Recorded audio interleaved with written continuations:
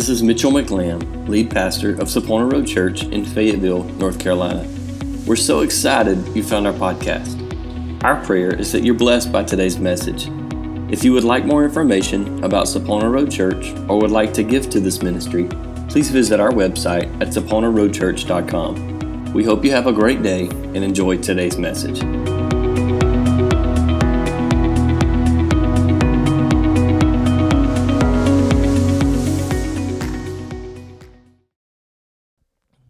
But I'm calling it the names of Christmas.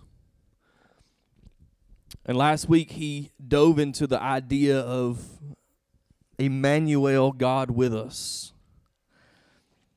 The prophet Isaiah prophesied different names of Jesus that were given to him by God. And so the thought process for this series over the next 2 weeks after today is looking at each one of those different names and identifying those, at least 4 of those. There's tons. If you walk through Scripture from Genesis to Revelation, you can find Jesus and you can identify Jesus in every moment. But the idea is that we're going to walk through and we're going to look through a couple different identities that God gave His Son. As I was preparing last week to deliver that message, our live stream's given us all kind of fits. I have not honestly listened to it, but I know where direction he went, and I've heard awesome reports. But on Friday, God led me to Psalm 139, which I believe he alluded to last week a little bit. And I didn't understand really why that passage was coming to me the way that it was until Saturday. And then it all made sense. And so today I want us to look. I'm going to read, first of all, I'm going to read out of Isaiah. I'm reading out of chapter 9. We'll start in verse 1. I'm reading out of the ESV. It says, "But there will be no gloom for her who was in anguish. In the former time he brought into contempt the land of Zebulun and the land of Naphtali. But in the latter time he's made the glorious way of the sea, the land beyond the Jordan, the Galileans of the nations. The people who walked in darkness have seen a great light. Those who dwelt in a land of deep darkness, on them light has shone. You have multiplied the nation. You've increased its joy. They rejoice before you as with joy at the harvest, as they are glad when they divide the spoil.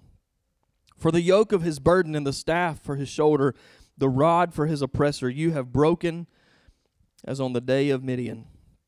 For every boot of the trampling warrior in battle tumult, every garment rolled in blood will be burned as fuel for the fire." This is really where our conversation picks up in verse 6. It says, "For unto us a child is born, for to us a son is given." That statement in itself is very powerful because God just identified Jesus as a human being coming in flesh. For to us a child is born. But then in the same sentence he identified him as deity in his son. A son is given. So we have the clarity, the unity right there in the beginning. That statement is so powerful. But it says, "The government shall be on his shoulder, and his name shall be called Wonderful Counselor, Mighty God, Everlasting Father, and Prince of Peace." I want you to pay attention to this statement. It says, "Of the increase of his government and peace there will be no end, on the throne of David and over his kingdom, to establish it and uphold it with justice and righteousness from this time forth and forevermore. The zeal of the Lord of hosts will do this." Verse 7, I particularly like the way the English Standard Version reads that. It's a lot closer to the original because it didn't just say the government will increase and peace will increase. It says those will continue. There will be no end of increase. Do you realize that the government and the peace of God never ceases growing? That means that his peace that he has today is less than the peace that will be existent tomorrow. You with me? And in a time personally in my life when I'm seeking peace, the idea of knowing that the government and the peace of God doesn't stop increasing is an encouragement of hope. Amen? Wonderful Counselor. Last week was Emmanuel, God with us. But what does it mean to be a wonderful counselor? If you would please flip to Psalm 139.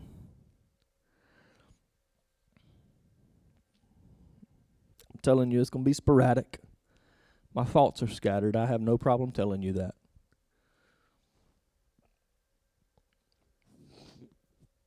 Psalm 139 verse 1 says, O Lord, you've searched me and known me. You know when I sit up, you know when I rise up, or sit down, you know when I rise up. You discern my thoughts from afar. You search out my path and my lying down, and are acquainted with all my ways. Even before a word is on my tongue, behold, O Lord, you know it altogether.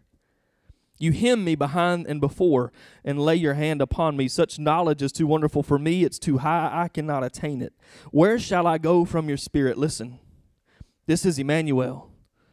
Where shall I go from your spirit, or where shall I flee from your presence? If I ascend to heaven, you're there. If I make my bed in Sheol or the grave or hell, you're there. If I take the wings of the morning and dwell in the uttermost parts of the sea, even there your hand shall lead me, and at your right hand shall hold me. This is what's spoken to me so strong.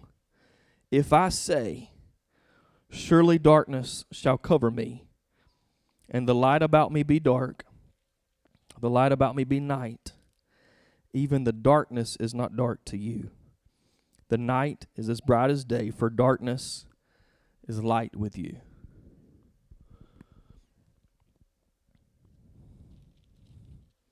Do you hear that David is admitting his faults and failures? If I make my bed in heaven, if I choose to make my bed in heaven, or if I choose to make my bed in Sheol, you're there. If I sit down or if I rise up, you're there.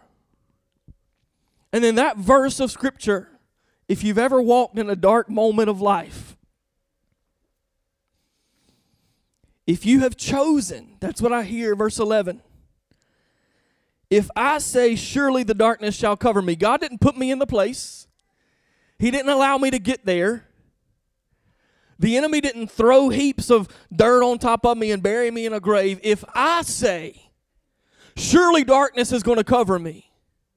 If I put myself in a pit, if I put myself in the midst of darkness, and I determine that the light about me is going to be dark, it's going to be night, even the darkness is not dark to you, because the night is as bright as day, for darkness is as light with you.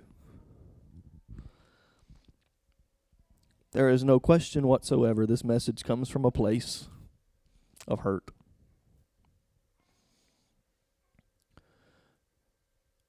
And this message comes from a place that's determined to not be silent, so that another good man or woman of God falls and believes that they're not surrounded by the presence and that there's not a way out of the pit. He's there. You figured that out last week. Everywhere we are, we can't escape the Spirit. We can't escape the presence. Church terminology really isn't good, and I've really tried my best to do better about the way that I communicate it. God's presence and His Spirit was here long before we ever showed up. We don't have to beg Him. We don't have to ask Him. We don't have to say, God, come meet with us today. He's here. You with me? We've really messed up some of the language. We've really messed up some of the way we communicate that and really portrayed something that's not true, because He is here. There's no way that I can escape His Spirit. There's no way that I can escape His presence. He's here. But what does it accomplish if I don't acknowledge that He's here? He's the wonderful counselor. Wonderful in Hebrew is Pele. And it was a word used when no other words could describe an instance. When we couldn't put our minds around and wrap our heads around putting adjectives before something to describe it, it was Pele. It was the utmost adjective to describe this miraculous, marvelous situation. And here God has said through the prophet Isaiah, he shall be called Wonderful. Wonderful what? Wonderful Counselor. The counselor is the one that gives instruction from a place of authority. I've called some brothers and I've reached out to some people in times when I've struggled, and I really just wanted them to give me a good pat on the back and say, "Attaboy, son, you'll get over it. You'll keep fighting, buddy. They're the ones that are in the wrong. They shouldn't be talking that way." I'm looking for a pat on the back, right? You ever call somebody looking at? You ever reach out to a brother looking at? That's not what the wonderful counselor is. He's not looking to give me a pat on the back and make me feel better because of the struggle I'm going through. If he's following me to the depths of hell, to the depths of the grave, there's a reason that he's there. He's there to bring me out. Right? He's there to bring me to a new place. Even in the place that I put myself. The question arose this week. What was the beginning of the end, if you will? I'm telling you, family, I'm talking about a man of God that I honored and respected. I wanted to be like him. He would stand and say what nobody else would stand and say. Hundreds and hundreds. There's a processional that we followed with police car blue lights and red lights and people and people and people and people that showed up that he's touched their lives. I just found out last night there's more. It just blows my mind, the people that were influenced and touched. But you know what he said the beginning of the end was out of his mouth? He said, "I stopped praying."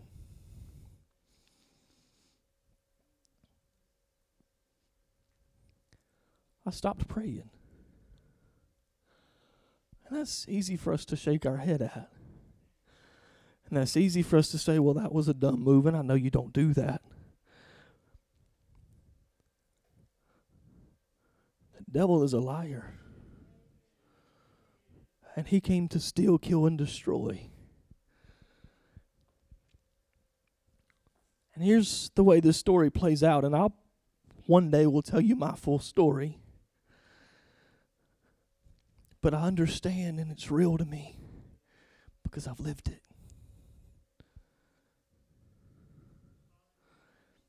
I get a phone call Saturday, and it really didn't take me by surprise.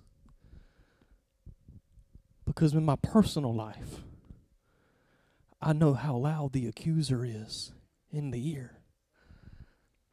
And I know how fast we fall down a slippery slope choosing to put ourselves in darkness. I make my decisions. I put myself in the place that I'm at. But that psalmist said, even when I choose to put myself in darkness, when I choose to let the light be dark and the light be night, even there you are.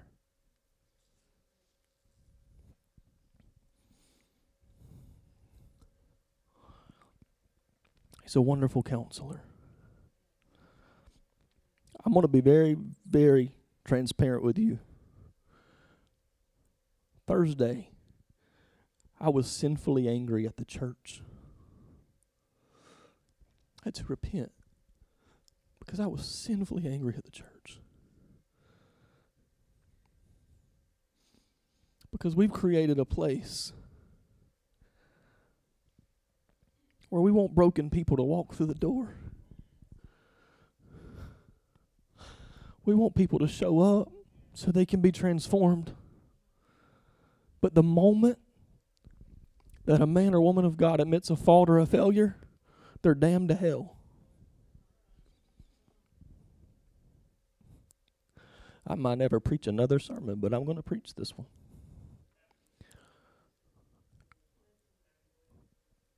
And that is not right. He's a wonderful counselor. Depression is real. It is as real and as deadly as cancer.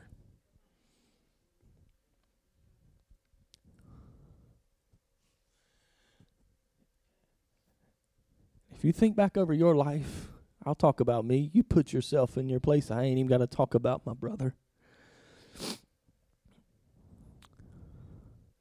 If you think back at one of your places, maybe where you stopped praying,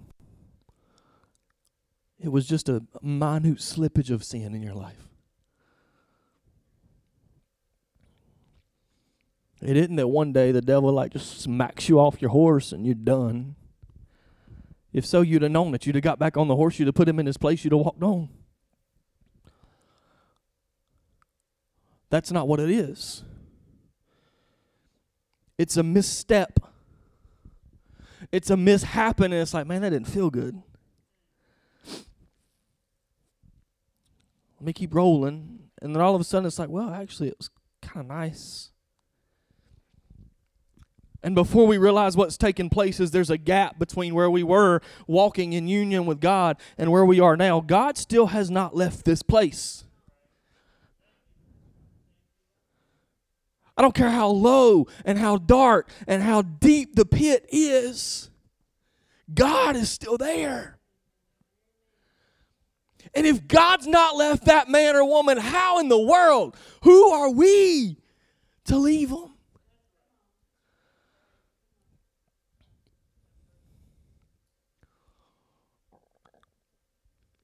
Who are we?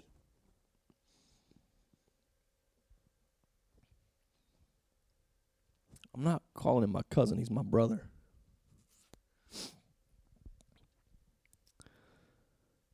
Situations created. He feels safe. He confesses. He reaches out. And a wall's built. The purpose of this is not to please hear my heart. I ain't putting nobody down. I was very angry and I was very bitter and I had to repent. That's not what this is. This is about how do we move forward? What does the roadmap look like? I can't make a big, huge difference, but the difference I can make is going to be made.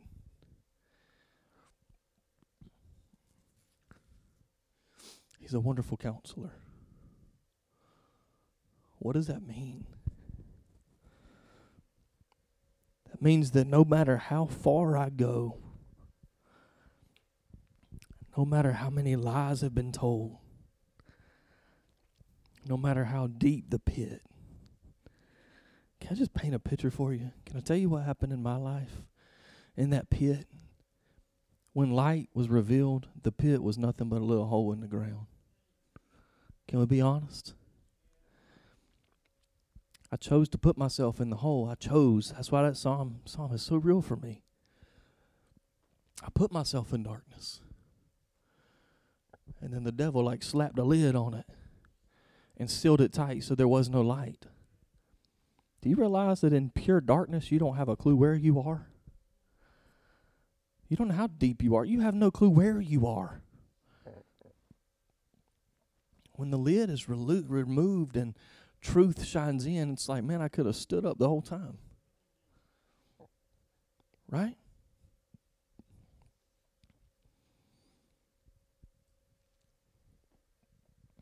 There's this cycle that takes place that I'm determined to break. Scripture tells us that sin gives root to death. Right? What if the roots could be cut so that sin did not have to end in death? Do you realize that Jesus' life and death and resurrection were the blades to cut the roots to sin? The cycle goes like this. If you're perfect and you got it all together, praise Jesus for you. We slip down the ledge just a little bit. And before long, we're ashamed to pray. And before long, we've fallen off the ledge. And the struggle is we won't talk about it because we're supposed to be perfect. And right? You with me? I'm just telling you the truth. Because we've created an environment that says you've got to be perfect. I've never, ever read anything in Scripture that said Jesus came to save the perfect. And I've never seen. I'm reading you a Psalm of David, a man that had an affair with somebody's wife and then had the husband killed to cover it up. Yet I still stand and preach that man's words today. Who in the world ever said we've got to have it together? We've created a major gap between reality and this facade. And now that we've created the gap, it gives the enemy that's wanting nothing more than to steal, kill, and destroy our life, our ministry, our character, everything about us, this louder bark in our ear. And so before long, we're at this place. Mental illness is very real. Depression is very real. There's zero questions in my mind about that. I will go to the end of that. But I do believe, whether it was my personal sin or whether it was the fall of Adam, it is a result of sin. Sickness is a result of sin. You with me? Doesn't have to be mine. Maybe it wasn't that I did something horrible and I got a cold because I said something. I'm not talking about that. We live in a sin-cursed world because of the fall of man. Therefore, if we root it all the way back, please hear my heart. It is very, very, very real. We need help. But we root it back to sin. It's a light and a dark issue. And I don't care who you are, and I don't care what the sin is. I don't care what the temptation is, what the struggle is. That's not really what it's about. That's just a tool that the enemy's using. That's just the weapon of destruction. And his word tells me that no weapon that's formed against me can prosper. But in order for that to be truth over my life, I've got to recognize even in the deep, dark pit, he's still there, and he wants to be my wonderful counselor to bring me out. Otherwise, the weapons prosper. There's no question.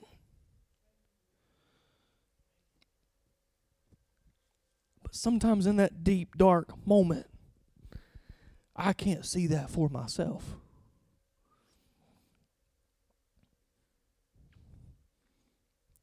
In the deepest pit of sin, where depression has now rooted, I can't see that no weapon formed against me can prosper. I may say it, I may know it, I may even believe it, but I can't make it a reality.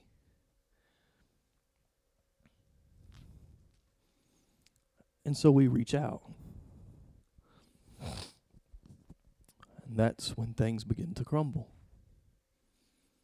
Did you know James? I'm going to say it. If I say the verse wrong, you forgive me. 5:16, I believe. It says, confess your sins to one another. Pray for one another so that you might be healed. For the fervent prayer of a righteous person availeth much. We love to quote, the fervent prayer of a righteous person availeth much. Right? All my life, I've heard that. But we don't like the first part, where somebody tells us something really nasty and dirty that we don't know how to deal with. We don't like it when somebody confesses to us, and we can go even beyond that, much further beyond that. We believe, sure enough, the moment we confess, our life is over. That's completely contrary to Scripture. Confess to one another, pray for one another that you might be healed. not that you might die, not that you might be excommunicated, not that you might be pushed away and a wall build up between you and everybody else. No, you confess to one another, pray for one another that you might be healed.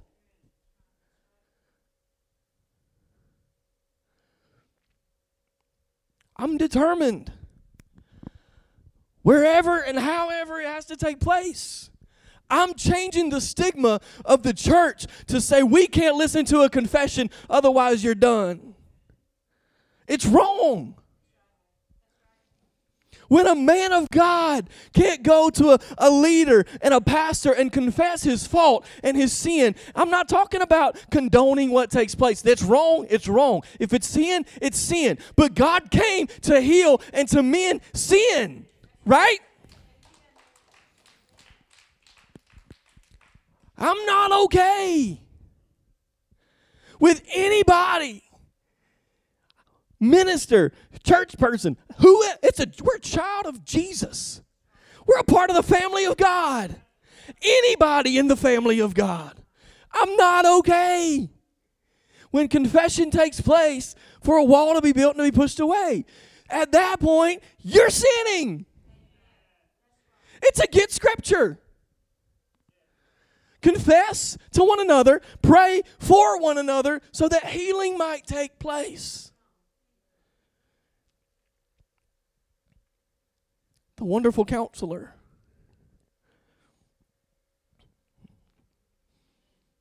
I see a wonderful counselor, not the wonderful counselor, but a wonderful counselor, and you're probably thinking today, you need to see him. I'll see him this week. Because I've learned the hard way.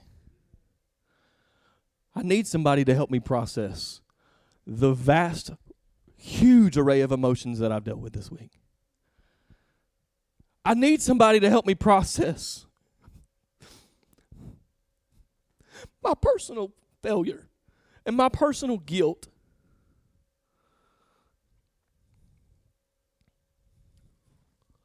I can't change anything. We can't say what would have been and if this and if. I can change nothing. All I can do is change what's in front of me.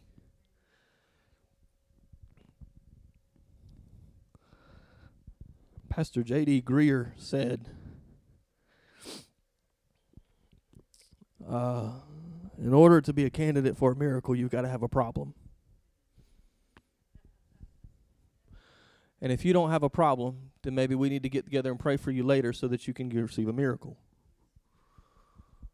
To be a candidate for a miracle, you need a problem. We all put on our faces.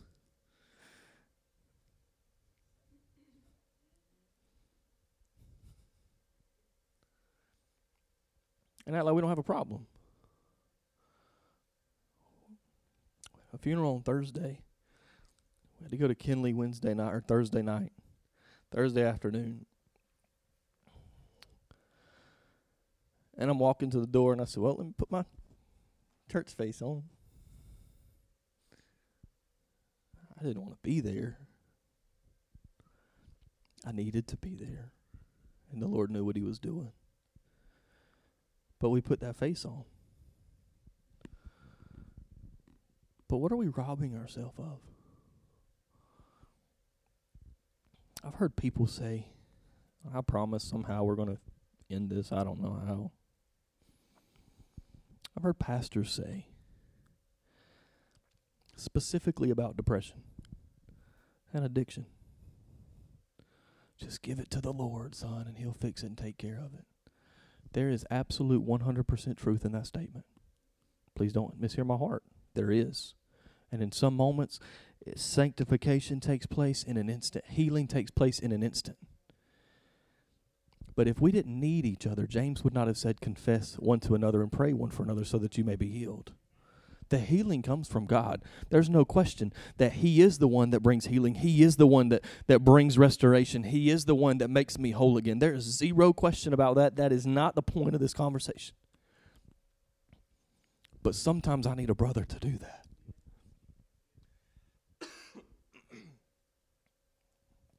First conversation I ever had with my counselor.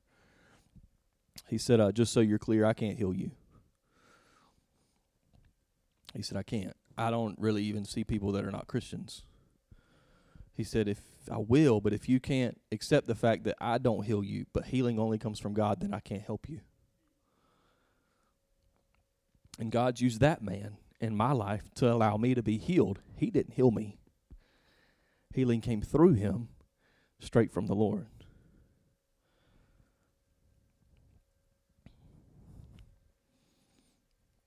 He's our wonderful counselor.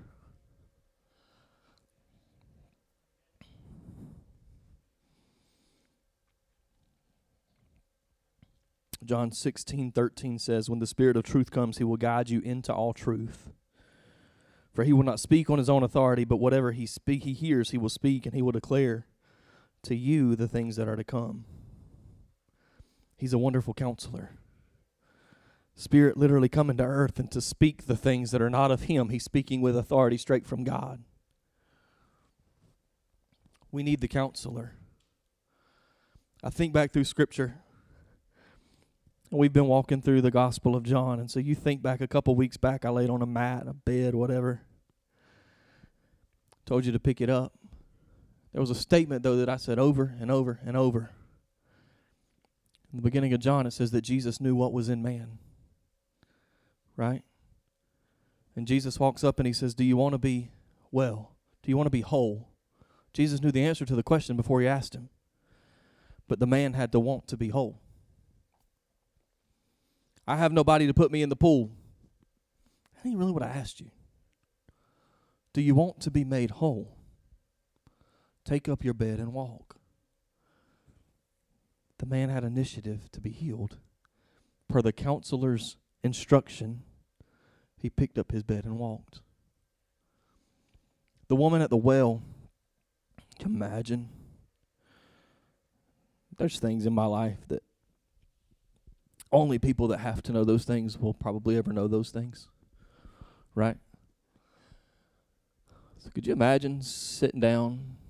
Jesus is hanging out at the well. This lady shows up to draw some water. He said, will you give me some water? Why are you talking to me? He said, well, actually, if you knew who I was, you'd be asking me for water, but you don't have a bucket. Yeah, but what I can give you is living water, and you'll never thirst again. And then the conversation twists because Jesus knows what's in man, right? And in an instant, her entire life is unfolded, and it's like, bleh. Because in order to receive healing, not only do we have to be willing, but it has to be exposed. Because the longer we stay in the hole, and the longer we stay in the pit, choosing to cover ourselves with darkness, choosing to allow darkness to hover over us, the deeper and darker it gets. It's got to be exposed. And so for me, somehow, some way, God's not given me all the information yet. I'm determined that if I can have anything to do with it, we will create a safe place where it can be exposed. No judgment. We're not condoning sin. Don't mishear me. Confessing one to another is not so that your brother can say, oh, it's all right, it'll go away in a little while. That sin ain't no big deal. We're not condoning anything. Truth is truth. But I can communicate truth in a way and still show you love and still hold you up and lift you out of that pit where you can't get yourself from.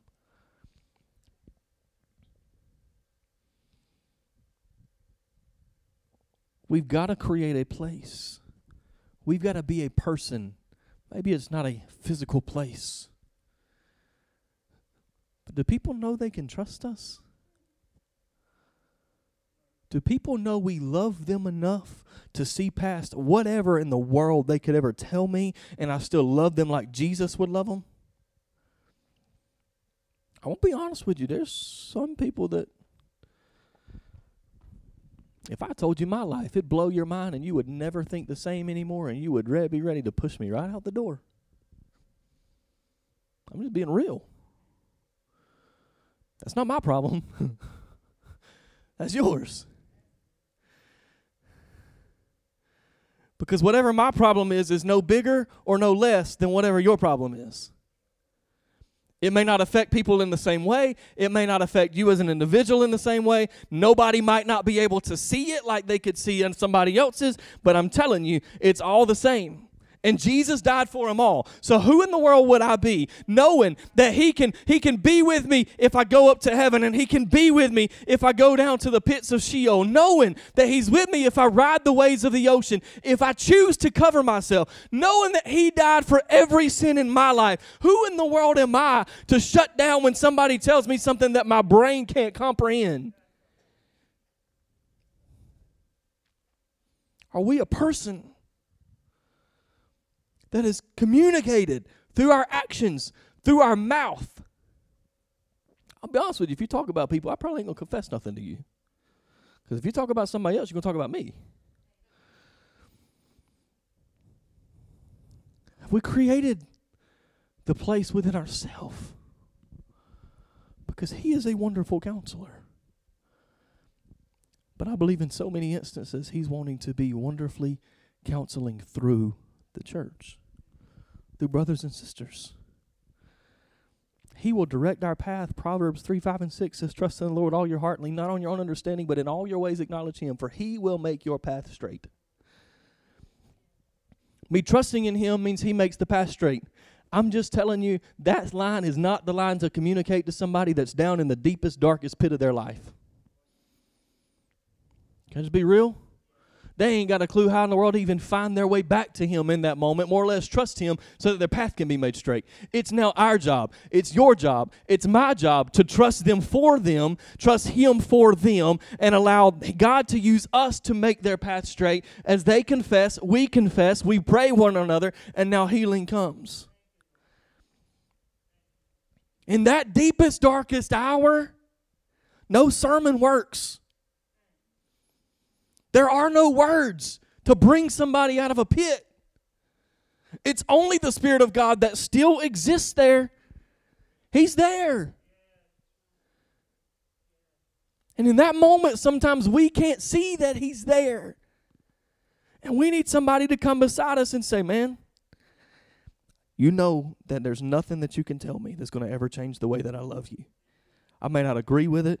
I may not be okay with it, but I'm going to love you regardless, and I'm going to walk beside you, and the Spirit of God's with you. I'm going to help you guide through this.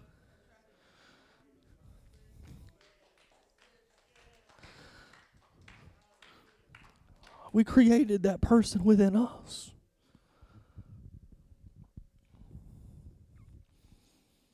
Would you play me something soft, please, sir? Don't make me cry. Play something happy. I'm just kidding. Would you stand with me? I'm going to be real honest with you, like I have this whole time. Here's where this comes from for me.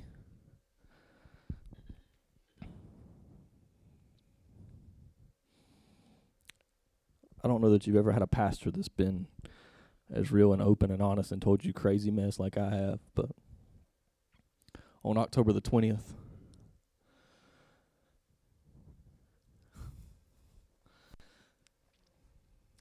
stood on the porch of this church. I was selfish, I'll be honest with you, because my cousin and I bought each other Bibles. He had a thing with Bibles like I do. He was buried with a minister's Bible that I bought from Ollie's that I was so excited to run and give him. And I thought, man, he's got me something. He's bringing me something. He needed to see me. I walked out the door, and there's this look on his face. He's got tears in his eyes, and he hands me an ID badge and a certificate where he was a certified community service chaplain with the Church of God's Chaplains Commission. He said, I need to give you this. He was reporting to me, you would be proud, Sapona Road Church of God was on his ID badge. He said, I need to give you this. Why? He said, I've resigned from my position at the church. I'm no longer an ordained minister. I've confessed to my pastor. Tears rolling down his face. I said, can we talk? I said, not yet.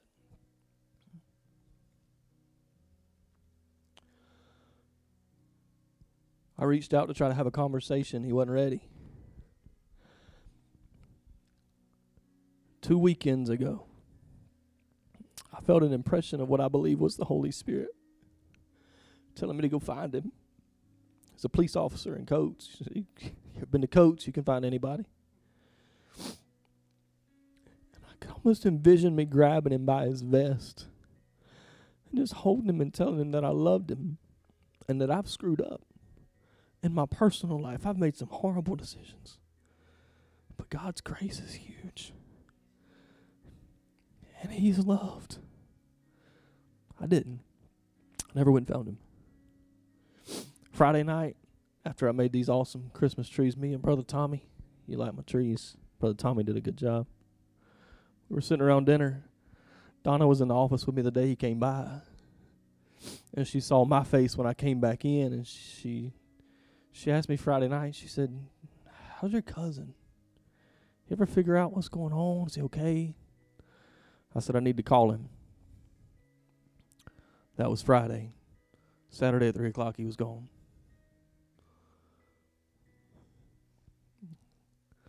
I'm not telling you this.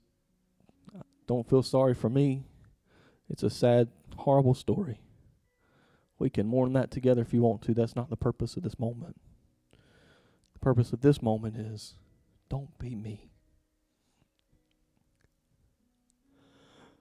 I knew the moment I looked in his eyes, I could have named his issues. I went home and told Micah the exact thing he was involved in, exactly what was taking place in his life.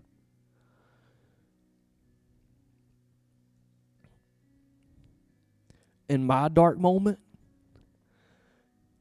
praying for a circle to get around me that I could confess and confide in and that could hold me to a standard, he was one of the guys that I was ready to have a conversation with.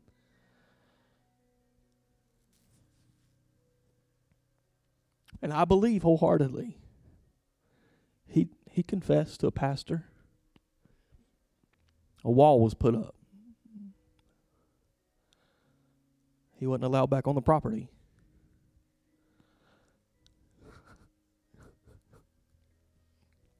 Family, it's a church that busses in prostitute drug addicts weekly.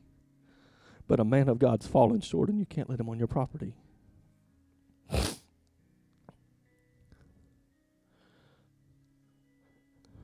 We've got to be the person. We've got to be the safe place. I knew I could confide in him. I hadn't yet. I wasn't ready. I knew that I could. I want to believe that he knew he couldn't confide in me. I'm determined to walk out God's put a new mandate on my life. There's a new calling on my life. That I'm determined somehow, some way, it's going to stop. Because there's going to be a place where somebody can say, I messed up.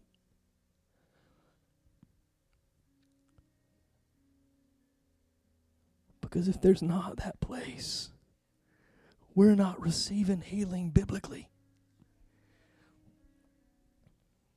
If we can't confess one to another so that we can not shun one another, not push one another away, and not shove somebody away, but that we can pray for one another, we're not receiving healing the way God intended for us to receive healing.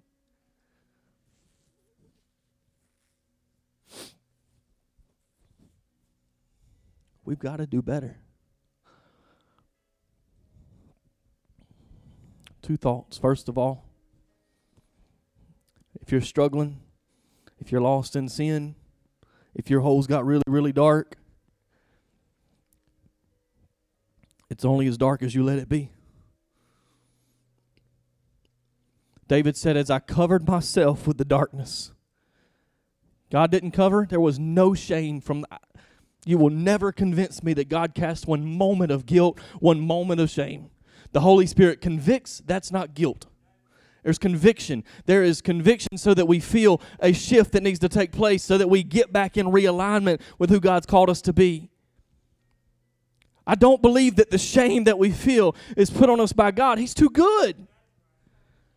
It's only the devil that would want to steal, kill, and destroy everything that we have in all of our life, that would want to put us in a place where shame is what's keeping us from coming out. Shame can't come from God if that's the ceiling that's on top, keeping us in our pit.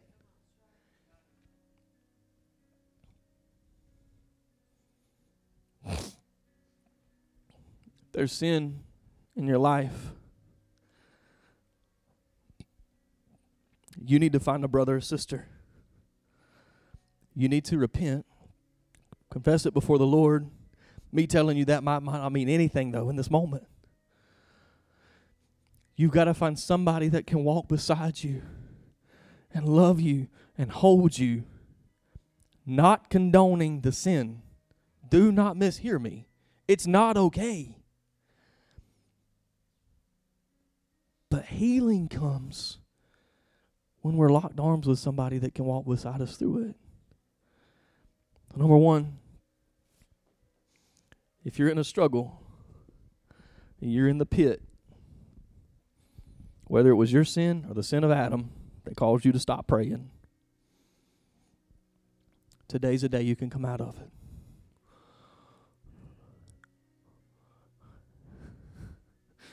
Every person in this room should be ready to be the one another.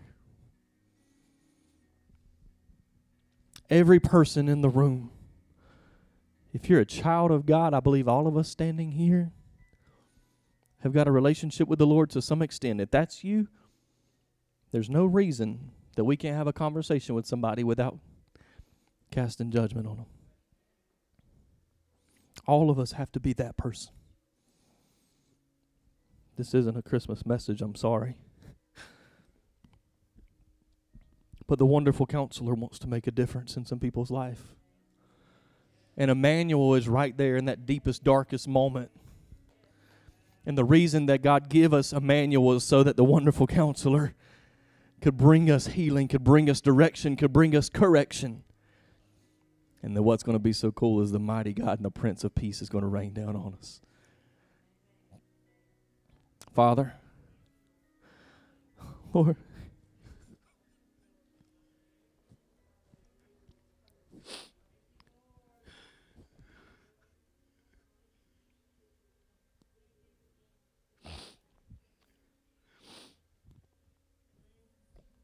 God,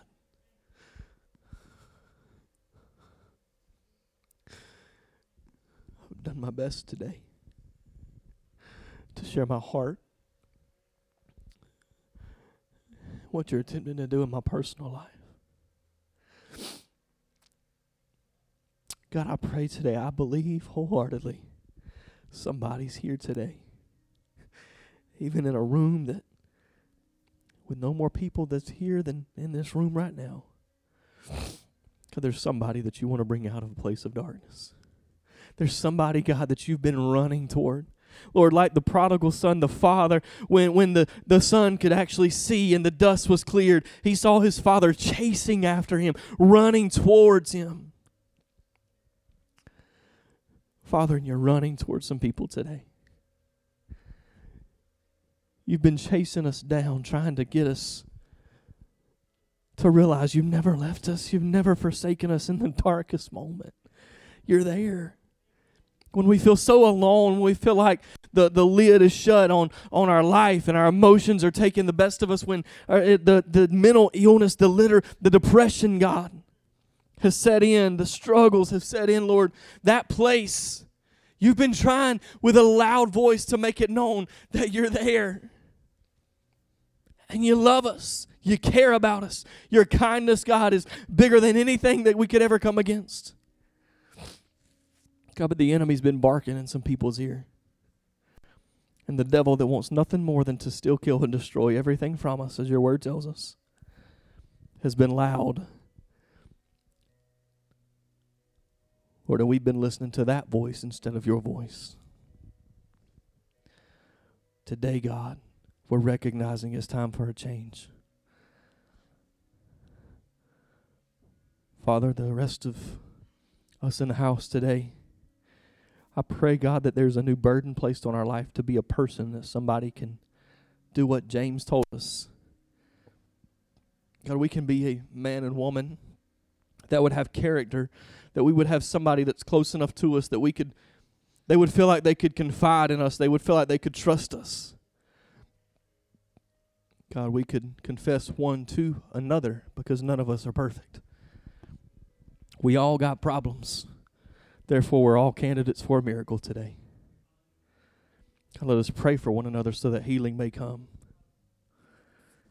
You're in a dark place today, and you're ready for God to bring you out. You're in the house today. I want to ask you, would you just slip up your hand? Yes, yes. You can put them back down. I want to ask you to do something. This is not to embarrass you. This is simply to confess that you need somebody to stand behind you and beside you. And you're not alone. It's to make you realize that you're not by yourself. If that's you and you raised your hand, would you come and just join me in this altar for a couple moments? Church, please don't move yet, because this is serious. And here's what these folks need. They need somebody to come stand behind them that's going to support them and love them. Not going to judge them, but you're just going to lay your hand on them and let them know that they're not alone. Would you come and do that? Let's pray together for a few minutes.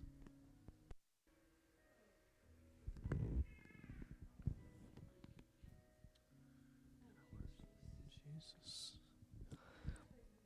Would you just slip up your hands for a moment and tell him he's good? Thank him for what he's done in the house today. Holy Spirit, you've ministered to us today. Thank you, God. Wonderful Counselor, thank you, Lord, that you're moving in us. You're making a way today. Father, when it seems dark and empty, when there is no way, wonderful Counselor, you're showing us the way. You're sending people to guide and direct, to walk beside us, Lord. Thank you for healing, Emmanuel. Thank you for being with us. Thank you, Lord. Thank you, Holy Spirit. Father, I love you. God, I praise your name. Father, I thank you for allowing us to tap into your presence today, allowing us to soak in your presence. Father, I thank you for the lives that I believe have been touched here today. God, and I pray that you would continue to use us, allow us to be a safe haven for somebody. God, let us confess one to another and pray for one another so that there may be healing. In the name of Jesus, I thank you, Lord. Amen.